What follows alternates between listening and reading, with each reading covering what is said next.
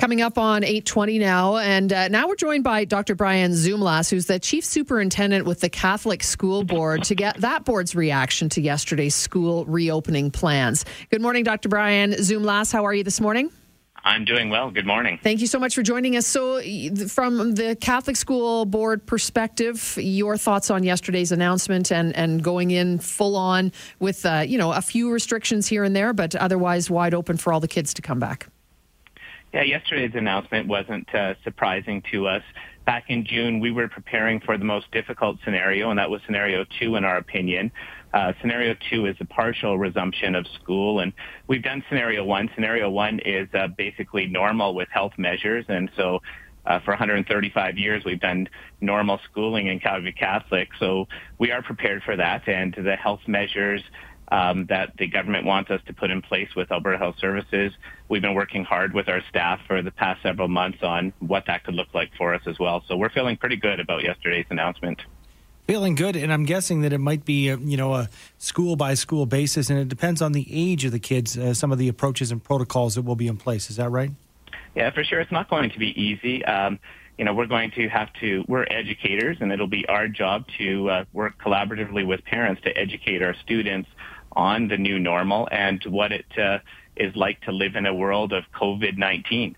And so, some of the details that that are documented on paper but weren't really discussed yesterday had to do with physical distancing, where we're going to be trying our best to keep students 2 meters apart. But when you get down and read the details in the document, in many cases, 2 meters will not be possible, and so it'll be the greatest possible spacing is what the province is recommending.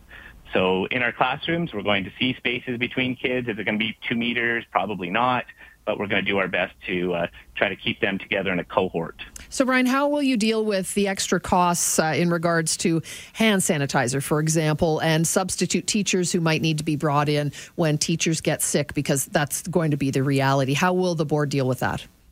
So our Board of Trustees, they're the ones who approve our school district's budget.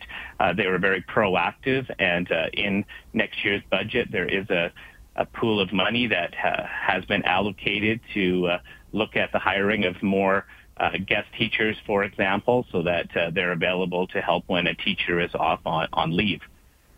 As far as the adults within the building, I'm thinking about those teachers and, administration. We are reading in the literature that it looks like it would be optional for mask wearing. Is that something that you guys are going to go with on a case-by-case basis, or are you going to mandate masks for the teachers and admin? Yeah, at this point in time, we have ordered face shields for all of our staff. We also will be supplying them with a quantity of masks.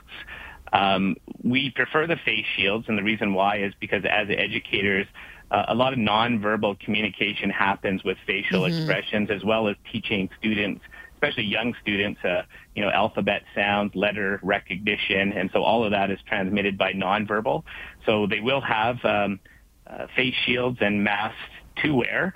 At this point in time, we are not mandating masks. Okay, so the masks and shields for teachers provided by the board?